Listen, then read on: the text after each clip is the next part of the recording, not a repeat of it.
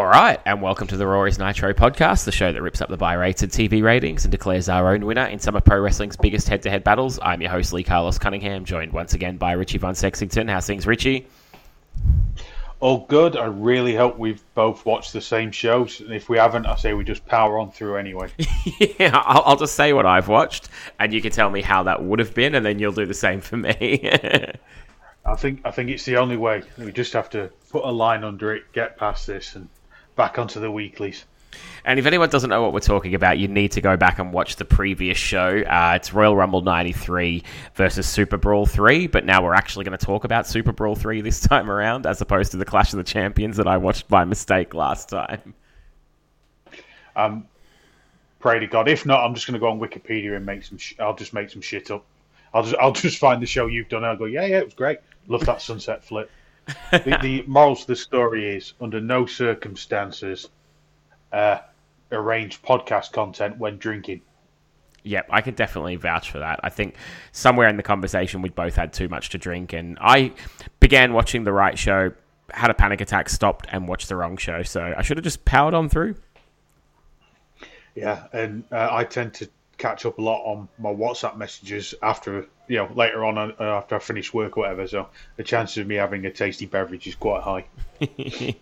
So what we're going to do this time around for something a little bit different is talk about Super Brawl 3 and then compare it to the Royal Rumble, which we've already discussed on the previous episode, and give our winner. But because we've got only one show to talk about, and we're not going to have the halftime break and all that in between, I thought we'd start off a little bit different this time. And Richie and I are just going to very quickly discuss our top 5 favourite tag teams. So, Richie, did you have time to mull over this, or do you have this list sort of stored in the brain and ready for a moment's notice? It was a bit of a mulling process. I set myself a few rules. Rule 1 was I'm not allowed to pick a tag team that's not a tag team and is just 2 stars chucked together, irrelevant of how much I like it.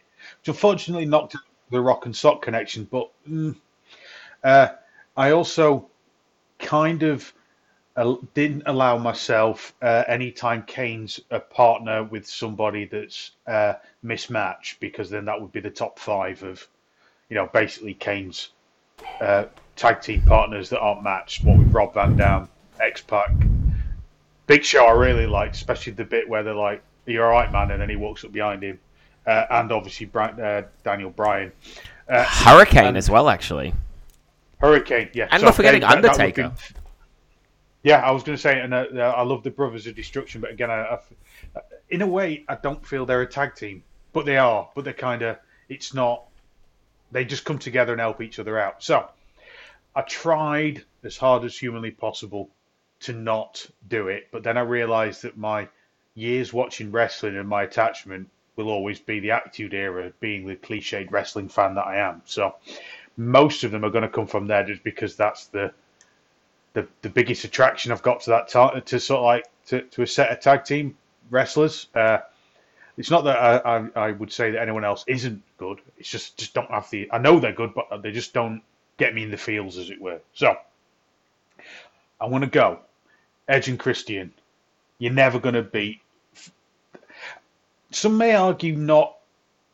In this day and age, if you go back and watch, they're solid, but I just think that whole persona that they had of heels was so clever in a way when they were acting dumb that you couldn't help but hate them, but also like what they were doing.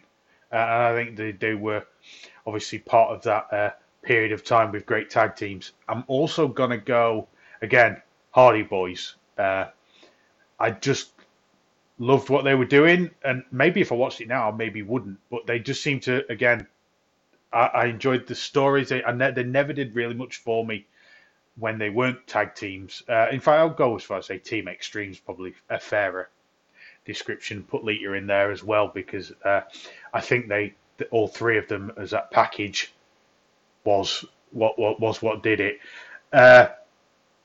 New Age Outlaws. Now, I'm going to say, right, that is entirely based on the intro. I love it. I know Road Dogg can't wrestle. I don't understand the pump handle slam pretending to with the bumming. sodomize someone. Yeah, with the bumming. And I know basically it was all built for Billy Gunn's hot tags, but I just again, it's a period of time that just again I just look at fondly. The other one I had, and I was starting to, when you start thinking, you go, oh, what about this? What about that? What about this? But I did own an APA T-shirt, so I've got to put in the APA. Was it the always pounding ass one? No, I couldn't find that one. I would have had it. Back when I was gigging in a band, I went through a period of just wearing, trying to wear wrestlers' T-shirts on stage, but I wanted to get more and more obscure ones. So the APA was a pretty obscure one. And I'm going to go for the last team. And it's an odd one because I don't really have that much attached to him, but I'm going to go Demolition. Oof, because the thing with Demolition is, whenever they come on, I'm like, fuck yeah, it's Demolition. Yeah, I've got no link to them. They mean as much to me as like the Rock and Roll Express do, but I just go, fuck, it's Demolition. That's awesome. So that would be my 5. But I know there's like Road Warriors and all the other people that have knocked about. I am going to say this. It might be controversial, and I remember them in TNA's Generation Me. I've never been that into the Young Bucks. No, I agree with that. They don't do anything for me. That's a solid list, actually. I've got 2 of the same. So my 5 has got 2 of the same and 3 different. But I think that's a really good list. A couple of teams on there that I could have easily taken. I loved the APA. They're not on my list, but I definitely I think mine skew a lot older than yours, but it's mostly because of the length of time the run went for in the Attitude Era. We had some great tag teams, but they just kept trying to split them up and make singles out of them, right? So it didn't work for me, but my 5, one of the ones I share with you is definitely Demolition. I am a huge Demolition fan, loved them. Heel, face, Mr. Fuji, pretty much everything but Crush. I loved them. Possibly one of the best entrance songs in wrestling history as well, by the way. Yeah, I actually think that they overshot. I don't know, I never really got that feeling with the Road Warriors in the WWF. As much as I think they were big elsewhere, mostly because as a lot of those wrestlers learned that once they got to the land of cartoon, a lot of their aura was lost. Yeah, I agree. They certainly they didn't get the push in WWF that I think they should have done, but they are on my list as well. The Legion of Doom, loved them in the early 90s. The run was too short, but coming back into WCW and then LOD 2000, I got a good enough run out of them. I think 90 through to 92 and then sort of 96, 97, that was enough for them to scrape in on my list. Very underrated in the WWF and possibly slightly overrated in the NWA. So I think there's a balance in there somewhere, but definitely on my top 5. Next on the top 5 for me was the Rockers. I absolutely loved this tag team as a kid. Innovative stuff. Their matches with the Orient Express were class. Their opener at WrestleMania 7 with the Barbarian and Haku is a really criminally underrated WrestleMania match. And yeah, Shawn Michaels went on to have a reasonably decent career afterwards, and Marty Jannetty tweets a lot of things he regrets in the morning. Yeah. Who would have thought that Shawn Michaels would turn out to be the less fuck up and find God out of that pairing? Indeed. Another one from that sort of same era, I'm a big fan of the Hart Foundation, so they make my top 5. Again, Bret went on to a pretty decent career. I thought the Anvil, I'm guessing drugs probably played a part, but I thought he was underrated as a singles and probably could have gotten more out of his career than he did. He became a bit of a joke later on in the late 90s, which was unfortunate because he was a decent power wrestler. And I think Bret's book kind of alludes to that, doesn't it? That when they go single, Anvil was just a little bit too crazy. Yeah. And the other one that we share is the New Age Outlaws. I'm a huge New Age Outlaws fan, so they're the sole representation of the Attitude Era. Something about that team, the sum was by far greater than the parts, right? So it was just they were incredible together, and it was just magic and chemistry that just never stopped.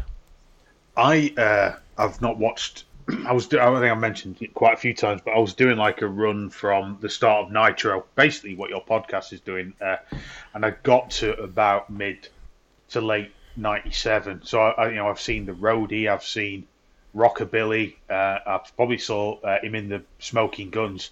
There is nothing that prepares you. So like in the run up to those two like deciding to team up, there's nothing to suggest that the New Age Outlaws would be a thing.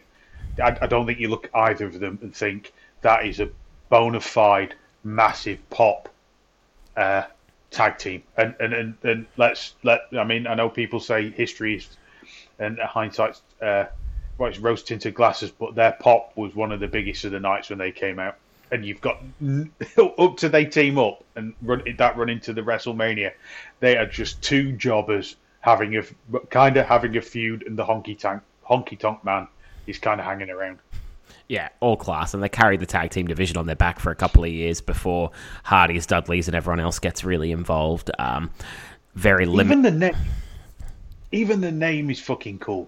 Yeah, no, they're brilliant. And again, criminally underrated. Like, I think because they didn't do the Swantons and the Planches and all that, they never really got their due. They are legitimately one of the best packages in tag team wrestling. Defo, they had everything and suffered probably the most with the booking at the time, which was split teams up, put teams together, try and do this, try and do that, and they never, ever were as popular than that period when the start, like the 98-99 run in the Attitude Era. And they couldn't really, even when the X turned heel again, then they turned heel and joined the corporation, I think, with Triple H. They were just faces people wanted to chant along. Yeah. Road Dogg, they couldn't boo Road Dogg after the entrance, really, could they? No, and that was the thing. He started off, it was an obnoxious entrance, and as all great face turns go, you go from these guys are absolute fucking pricks, the same with The Rock, to you're waiting for that promo, and you don't even realise that suddenly you're cheering him on. Exactly. So, solid list. Some really good tag teams there. If anyone wants to tweet in and agree, disagree, feel free. But that is sort of the little precursor we had ready for everyone. And now we're going to go across and chat about Super Brawl 3. Are you ready for this, Richie? Oh, yeah. I can't remember any of it.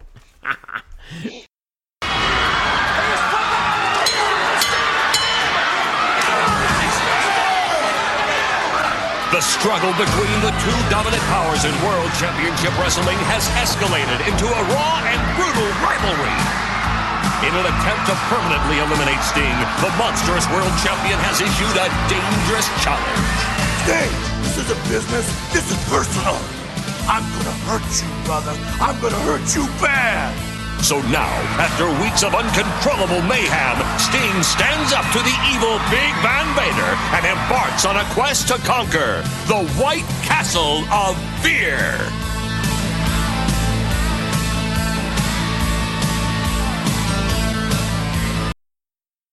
So Super Brawl 3 opens up with footage of Vader whipping Sting, which will be spliced into the intro there, so you will have all just heard it.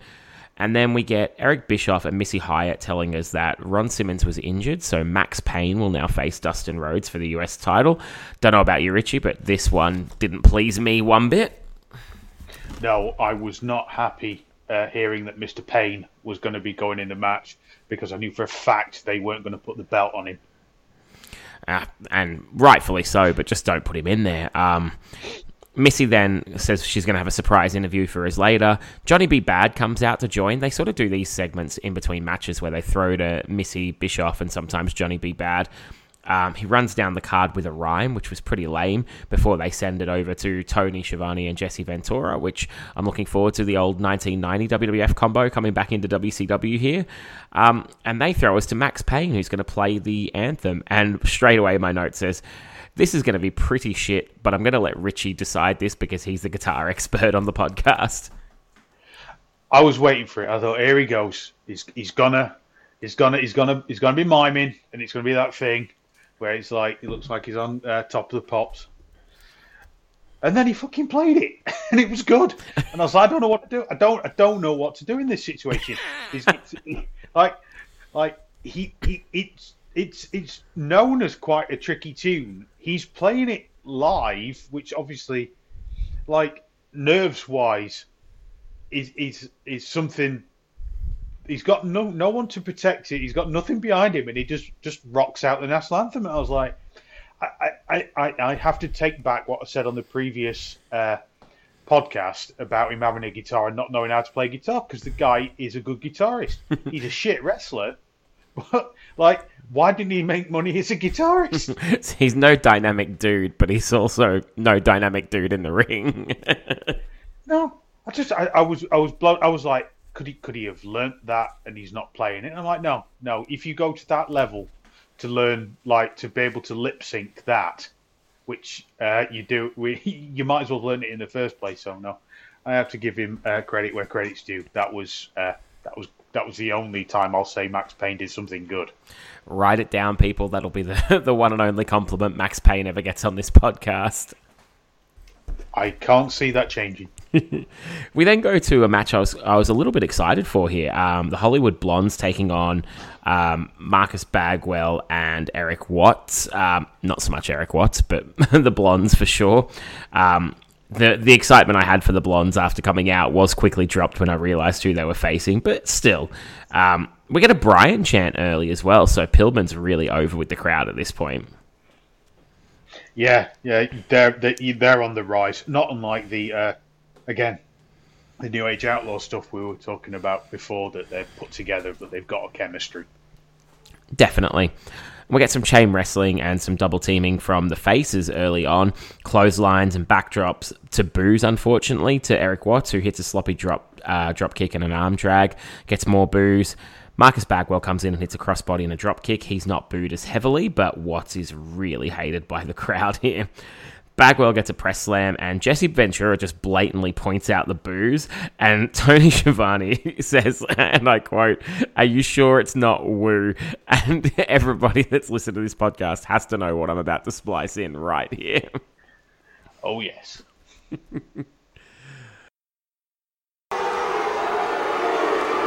Eric Watts in. Why do they boo every time Eric Watts comes in the ring, Schiavone? You sure that's boo or is that woo? I don't know. I'll listen next time he makes a change. Stop talking and listen once in a while and you might find out something.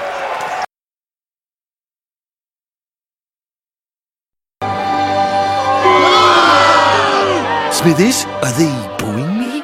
No, they're saying Boo Earns. Boo Earns. Are you saying boo or Boo Earns? I was saying Boo Earns.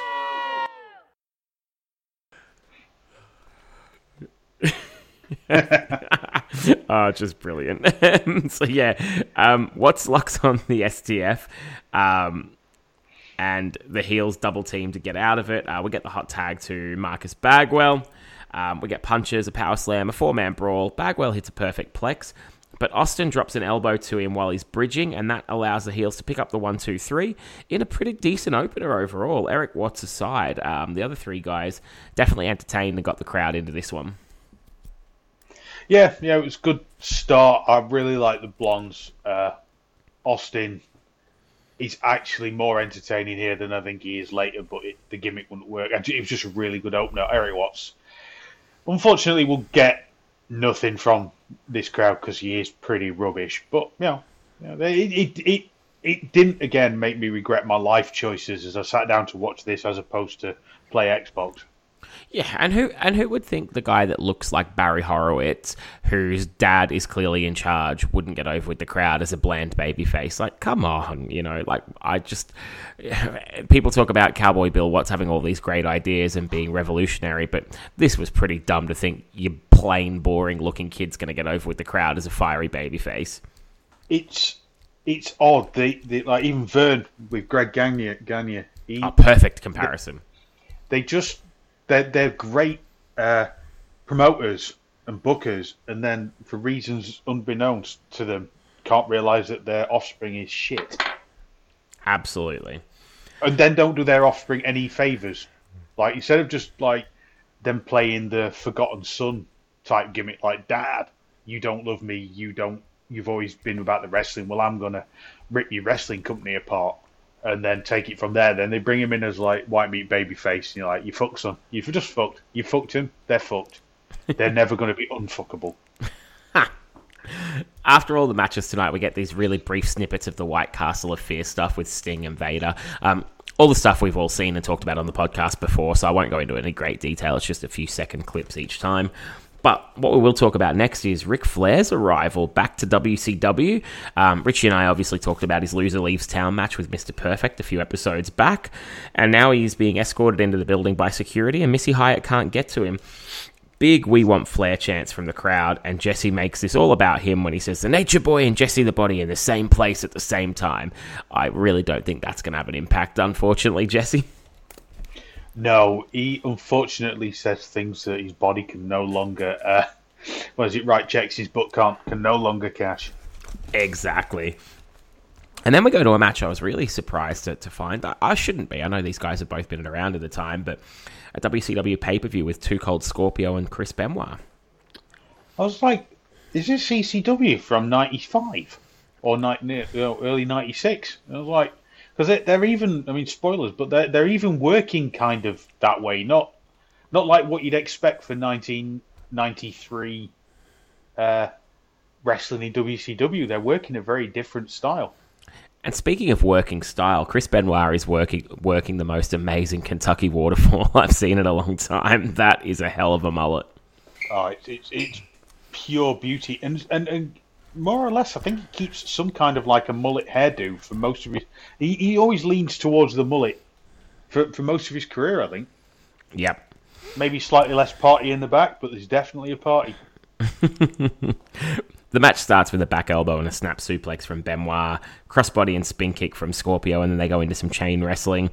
Too Cold rides Benoit in a hammerlock. They get a Japanese arm drag, and the crowd begins to warm up.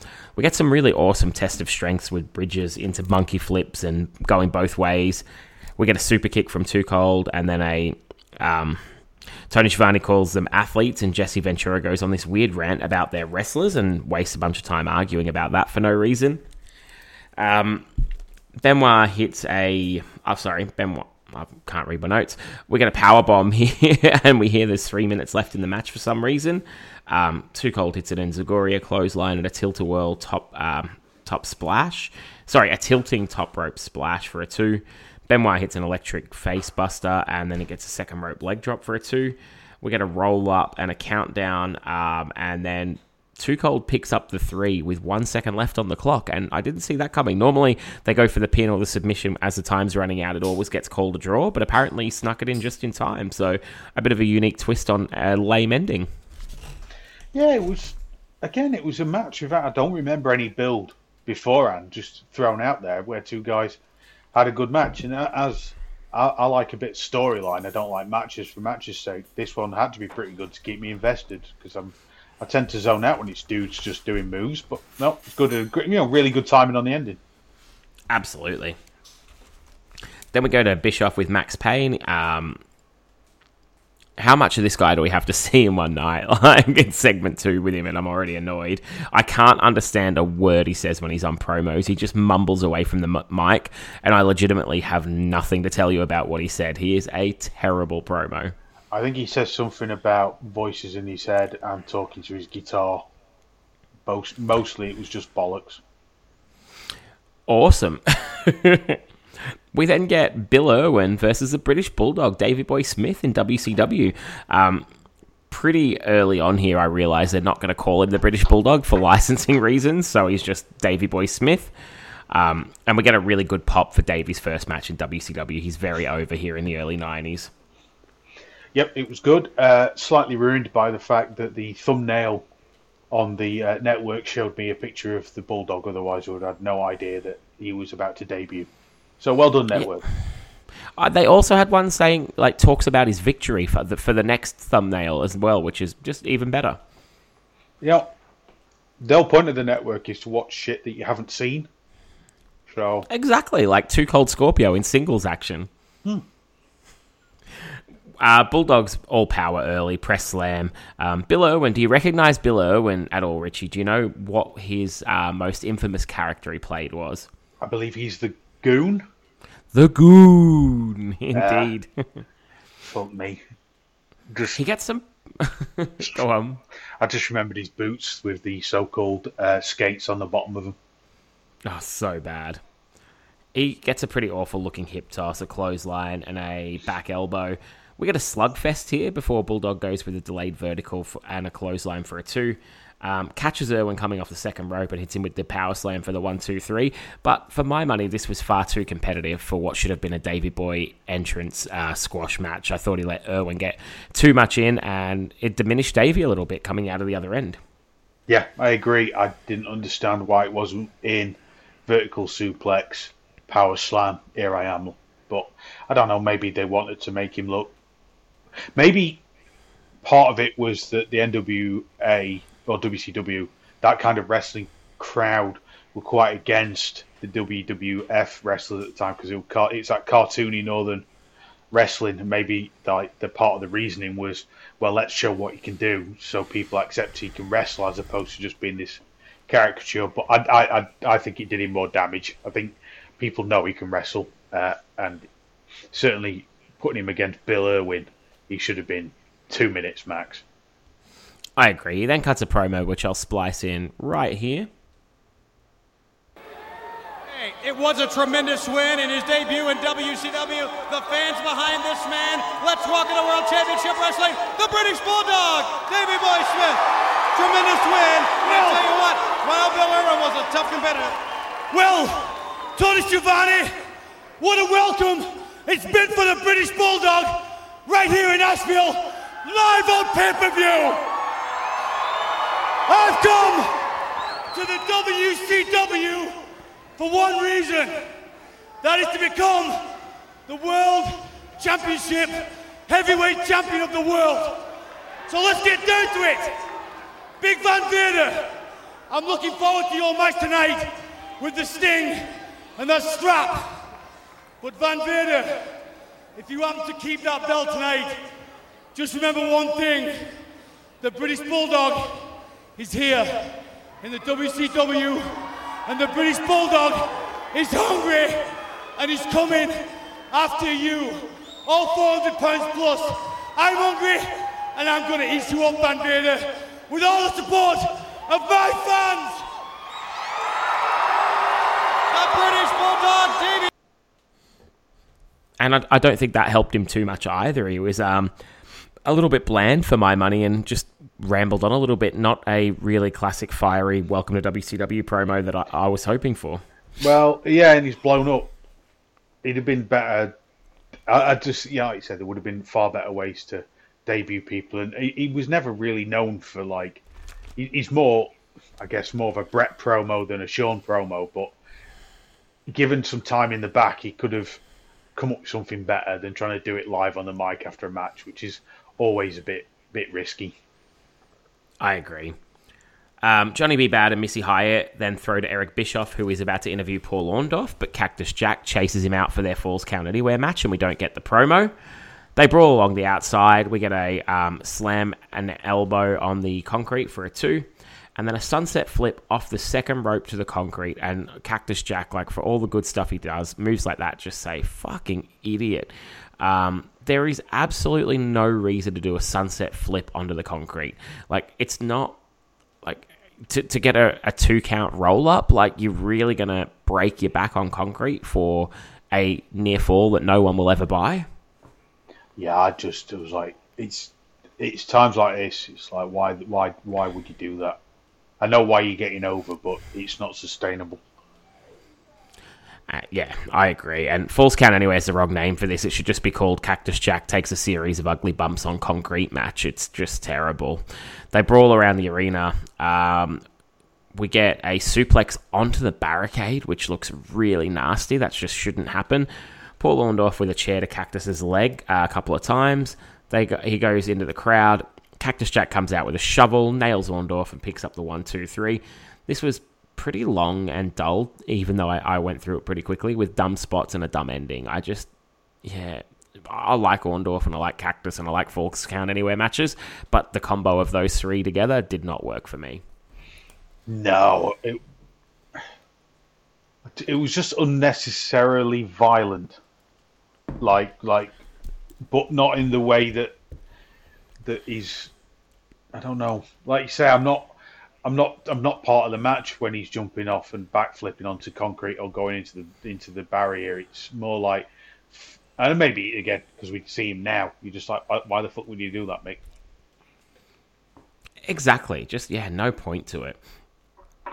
And speaking of no point, the next match, it's the Heavenly Bodies versus the Rock and Roll Express. Jim Cornette would kill me if he heard the way I talk about these guys, but I don't mind the Heavenly Bodies that showed up in the WWF, which was Dr. Tom and Gigolo Jimmy Del Rey. But this version with Dr. Tom and Stan Lane is not the same, and the Rock and Roll Express, I've made quite clear a number of times.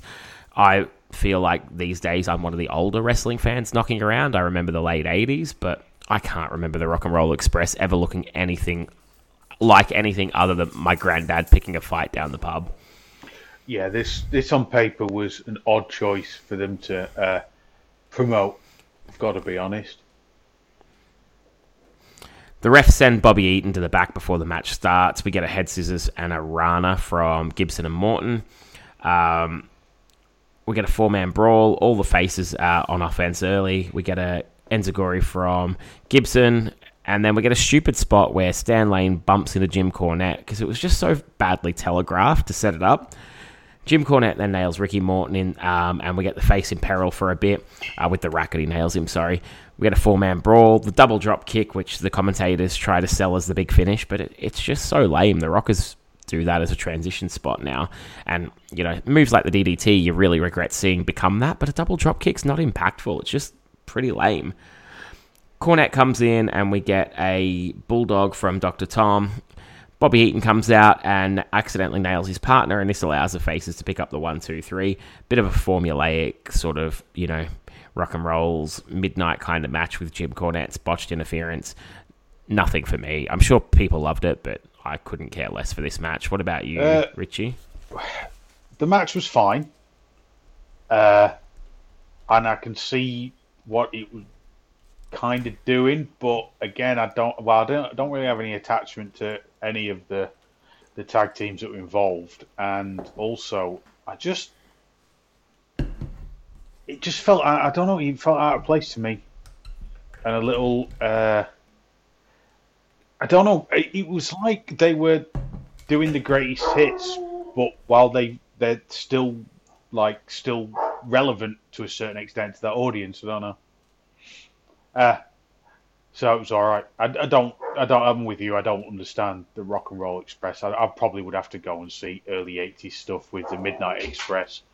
So 85 and see what it was. But I just don't. I don't understand it. I just don't understand it. At least it's not just me. The next match we have is Max Payne versus Dustin Rhodes for the US title, which Dustin is holding. We have a Dustin Rhodes clothesline and a roll-up to start with before working on the arm. He then... I can't read my writing, but I've got that Max Payne begs off. We get an arm drag and then a Max Payne clothesline. He starts a series of wear-down moves, working on the arm. It's very slow. We get a Dustin clothesline and a suplex for a 2, an abdominal stretch before, inexplicably, Max Payne grabs the referee and pulls him into Dustin Rhodes. I have no idea why he would do that, but instantly gets himself disqualified in what I would imagine is one of very few title shots he would ever get. What did you think about that, Richie? All right, Ron Simmons can't wrestle. Okay, who are we going to put in his place? Max Payne. All right, fair enough. Put Max Payne in. Sometimes people's careers are made in these situations that weren't planned. But then they have a competitive match. Fair enough. That's great. I can live with that. It's not the greatest wrestler in the world. Then to just grab the ref to get DQ just shits on it and anybody watching it because it makes no fucking sense at all. He just looks like a complete and utter fucking idiot, which means that you can no longer accept him as a heel or a baby face because he's stupid. Not wrong at all. This was just terrible. Really, really poor. I hated this. He does a beatdown afterwards, but it's not enough to get back in.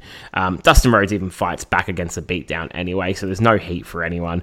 And it rates a solid 5 out of 10 on the Hammerlock scale. If you pause the video, you can see the bit where his career ends, to paraphrase Bart and Lisa talking about Ralph Wiggum.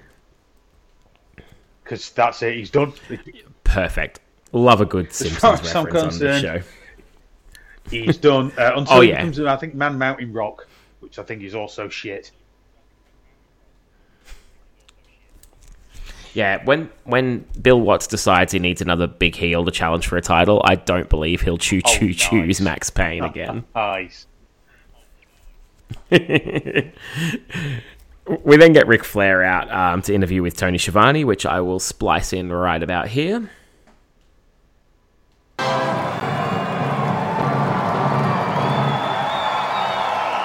You know, there are moments like this in a sold-out Asheville Civic Center with millions of fans watching on pay-per-view that we all just dream about. The only thing I can say is, welcome back, Ric Flair. Well, let me just say that in life sometimes a picture is worth 1,000 words. And WCWF, the Nature Boy, is back to rock and roll.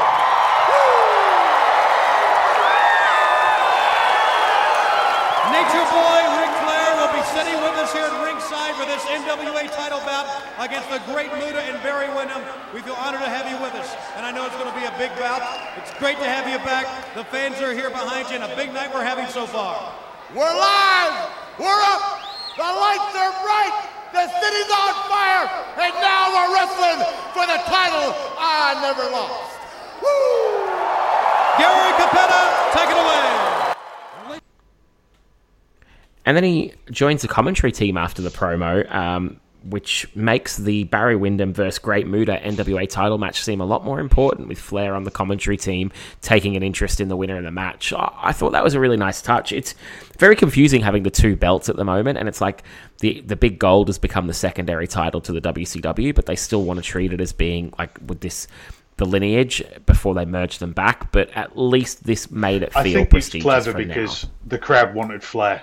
And they would have wanted Flair in one of the title matches, so get Flair out now and put him on the commentary, and then he's sort of like he's dealt with, so nobody's waiting for, is Ric Flair going to come out, because he's already there. All they can be waiting for is if he's going to do a run-in or interfere, but it seems unlikely he would do that because he's just sat at the desk, so I think it was clever. I don't think it helps Barry Windham particularly, but yeah, I agree. Barry Windham. I agree with that.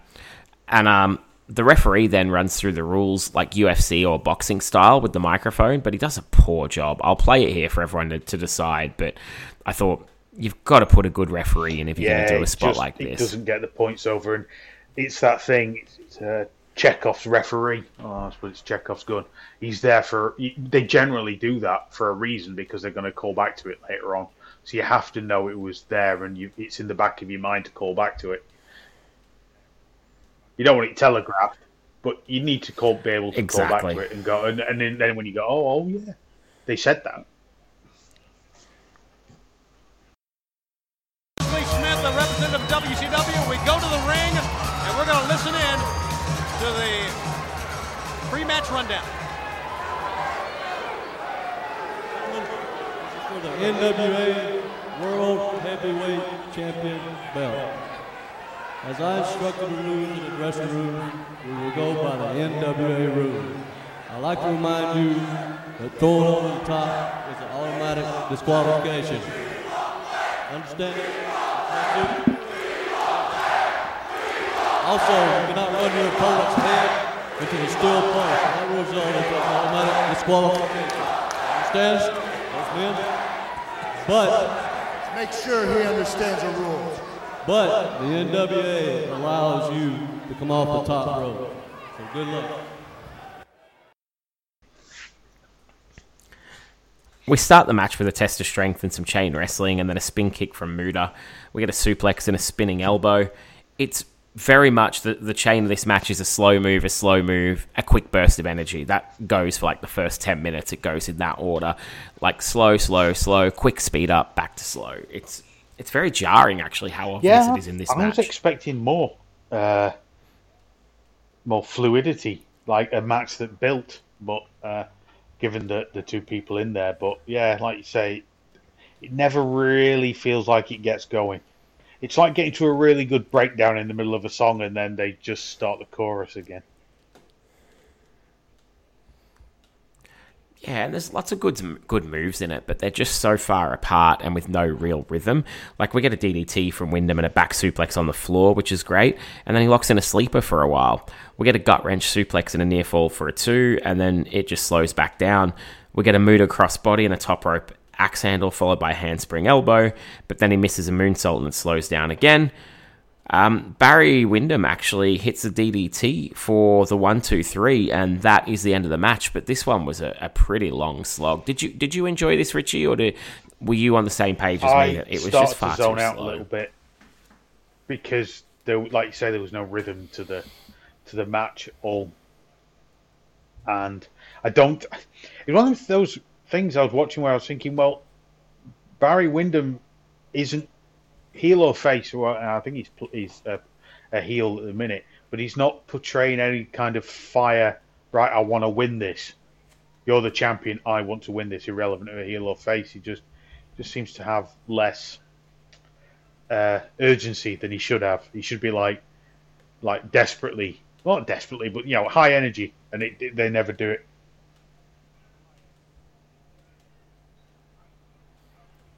Yeah, I agree.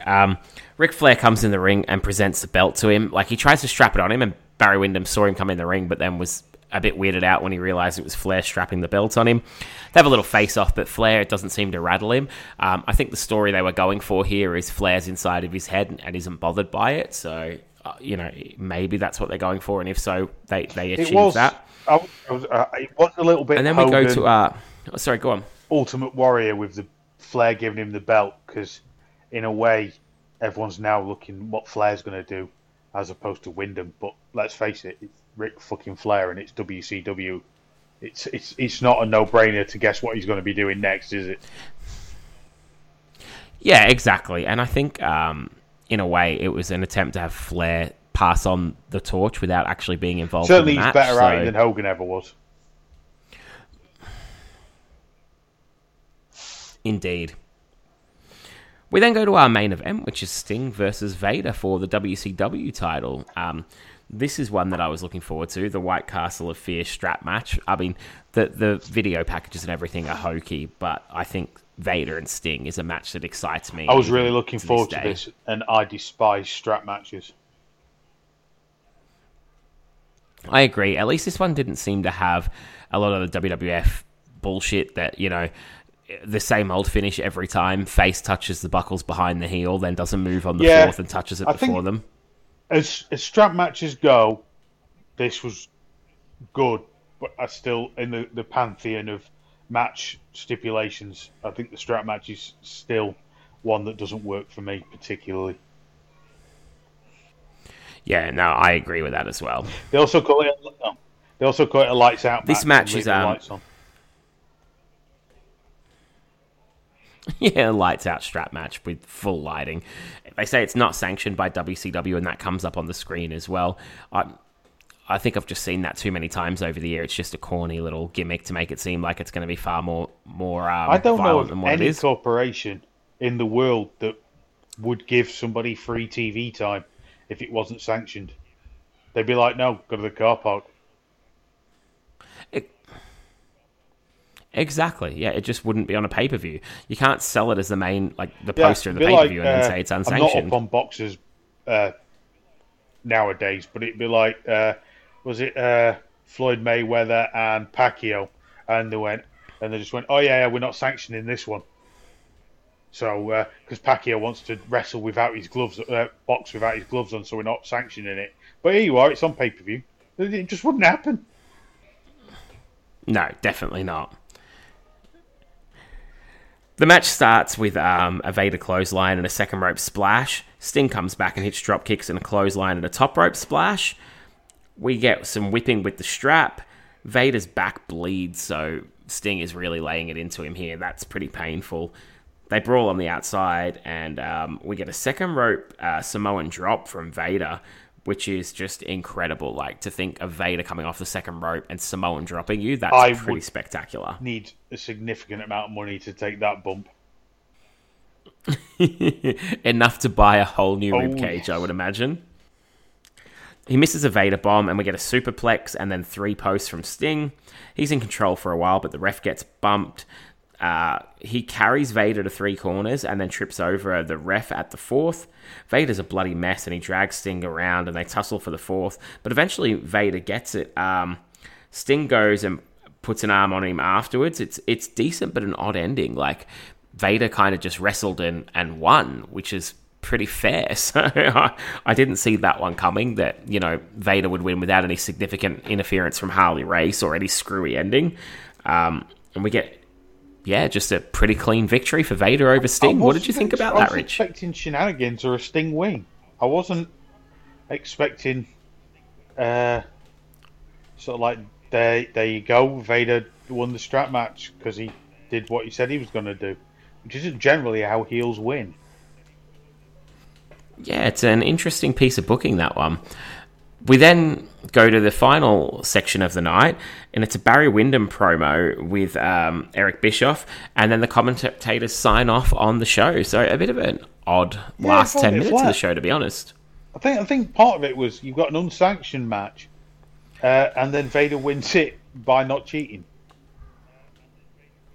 I know technically it would be no disqualification with the strap, but you know there's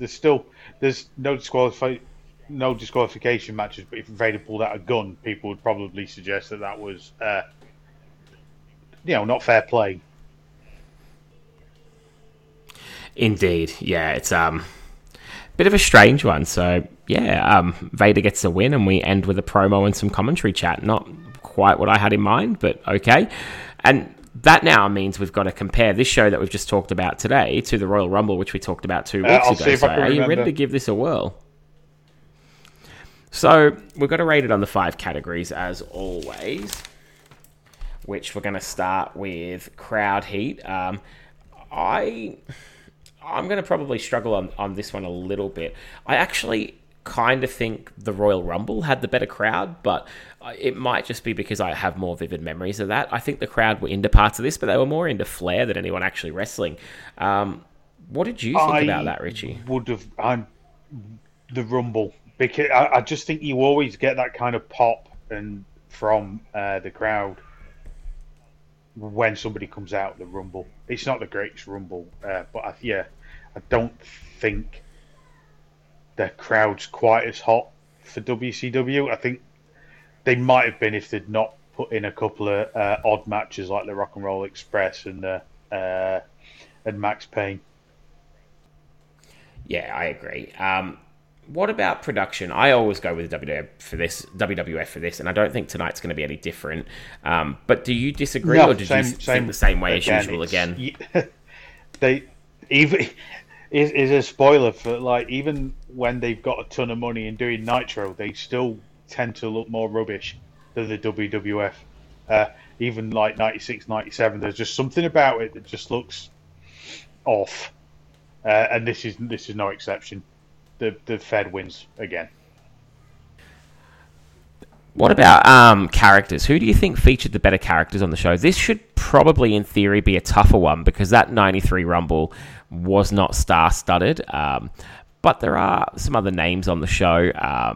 Whereas WCW bringing back Flair, did that sway you? Like, which way did you go on this for one? A draw.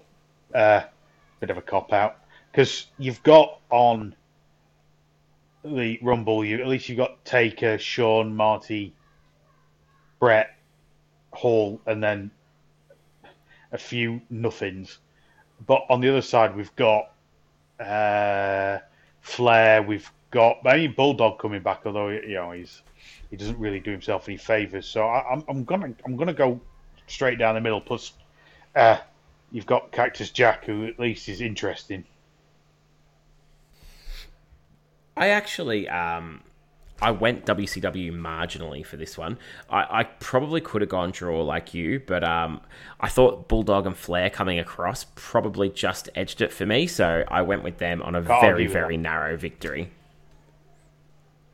What about storylines? Who do you think had the better storylines on the night? I'm going to go WCW. If from what I remember, the Rumble in itself, there isn't a lot of, even like the Rockers match doesn't. I mean, it kind of does a bit of storyline, but it's not. It doesn't really, doesn't really excite me that much. Brett and Razor Ramon is kind of the end of a storyline, and unfortunately the only real storyline I can remember from the Rumble really is Giant Gonzalez and the Undertaker. Whereas WCW, you've got quite a good thread of stuff coming through. You've got the end of Cactus Jack, Paul Orndorff. You've got the setup with Flair, Wyndham, probably Mutas in there, and also probably Sting and Vader is still going to keep going one way or the other. So I'm going to go WCW on the night. Yeah, I probably went the same. I felt like the WWF didn't really have a great set of storylines. That would be the first year that the winner of the Rumble goes into WrestleMania, and I don't think Yoko and Brett had any real previous history. Nothing else really on the show. Undertaker and Giant Gonzalez, yes, I'll grant you, was a good story. Unfortunately, it didn't get any better than this night. But overall, I think WCW for sure, and I agree with you on that one. What about match quality? This is probably going to be the one that decides it for tonight. Who do you think had the better matches on the night? I don't think it's fair. I think the thing with the Rumble is the match quality is always what it's a battle royale. There's only so much stuff they can do in there, so I don't think I should use that to its detriment. So I think we're looking at like the Brett Razor Ramon match and the Rockers match, probably on the WWF side, versus what was on the other side. I think I'm going to go WCW because I think, thinking about it, they're besides probably Goldust and Max Payne, there's nothing on there that's I don't think was particularly rubbish, but there was also some very good at the start with the Blondes, and even Eric Watts did his part. Then Benoit and Too Cold have a pretty good match. The strap match doesn't bore me to death. And I wasn't... It was all right. The Heavenly Bodies versus Rock and Roll Express was good for what it was. It just wasn't for me.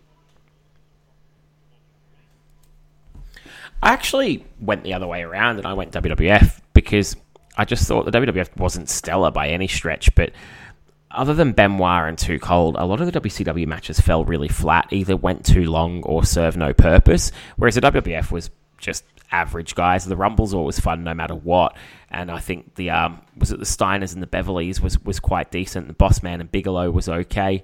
So yeah, I went with WWF, but I can definitely see both sides of the spectrum. That brings us out looking like WWF has got 1, 2, 3, 4, 5. WCW has 1, 2, 3, 4. So WWF takes a very, very marginal victory for this one here. Of the pay-per-views they both could give out is probably a good description of them. These are all right. They're not the bottom of their show. If you was to do a top 10 Rumble or well, it won't be top 10 Rumble, but if you're going to put them in order, there's probably worse Royal Rumble shows and there's probably worse Super Brawls, but they're certainly not stellar by any stretch of the imagination. Oh, absolutely not. These were two average shows in down periods for wrestling in general. So I am by no means saying the Rumble is a great show. I very much doubt you're saying the same thing about Super Brawl. But yeah, I think at least they were decent enough. And, you know, I really wanted to watch the Rumble. I hate going past a Rumble in a timeline and not watching it. So we got that out the way. No, it's fine. And I don't actually managed to turn this into two podcasts. So what do you know? I think the TV has been a lot better than the pay-per-views have been. which I was surprising it was that way around. But there you go. Yeah, I agree completely, mate. I think I'm looking forward to us getting back to Raw and Saturday night personally. And there's not too many more pay-per-views coming up in the next sort of 6 months worth of programming. So we should be back to our short, sharp episodes and not watching the wrong pay-per-views. Absolutely. Well, that will do it for this show. Thank you all for being patient with us and allowing us to stretch this over too, thanks to my own stupidity. Really appreciate it as always. But overall, I think a really fun way to do this, breaking it up into 2 sort of medium-length parts and, getting to split up the workload a little bit was fun for me and something a bit different. Exactly. We got a little bonus out of it. And I will review the Clash that I watched, but I'll do it against, I think, the last Saturday night's main event. I think they're about 6 to 12 months apart, but there's not too much else comparable. I'm definitely not doing WrestleMania 9, so I'll do the Clash up against the last episode of Saturday nights or / the main event from the early 90s before it got brought back way later. So I want to say that's got a tag match with like Macho and Perfect versus Flair and Razor or something. That was the Survivor Series. It's got something similar to that on it, I believe. So everyone stay tuned for that, and I'll have some more Raw and Nitro coming your way soon as well, so keep an eye on that. And other than that, everyone stay well. Get in touch with the show if you like, and thanks again everyone for listening.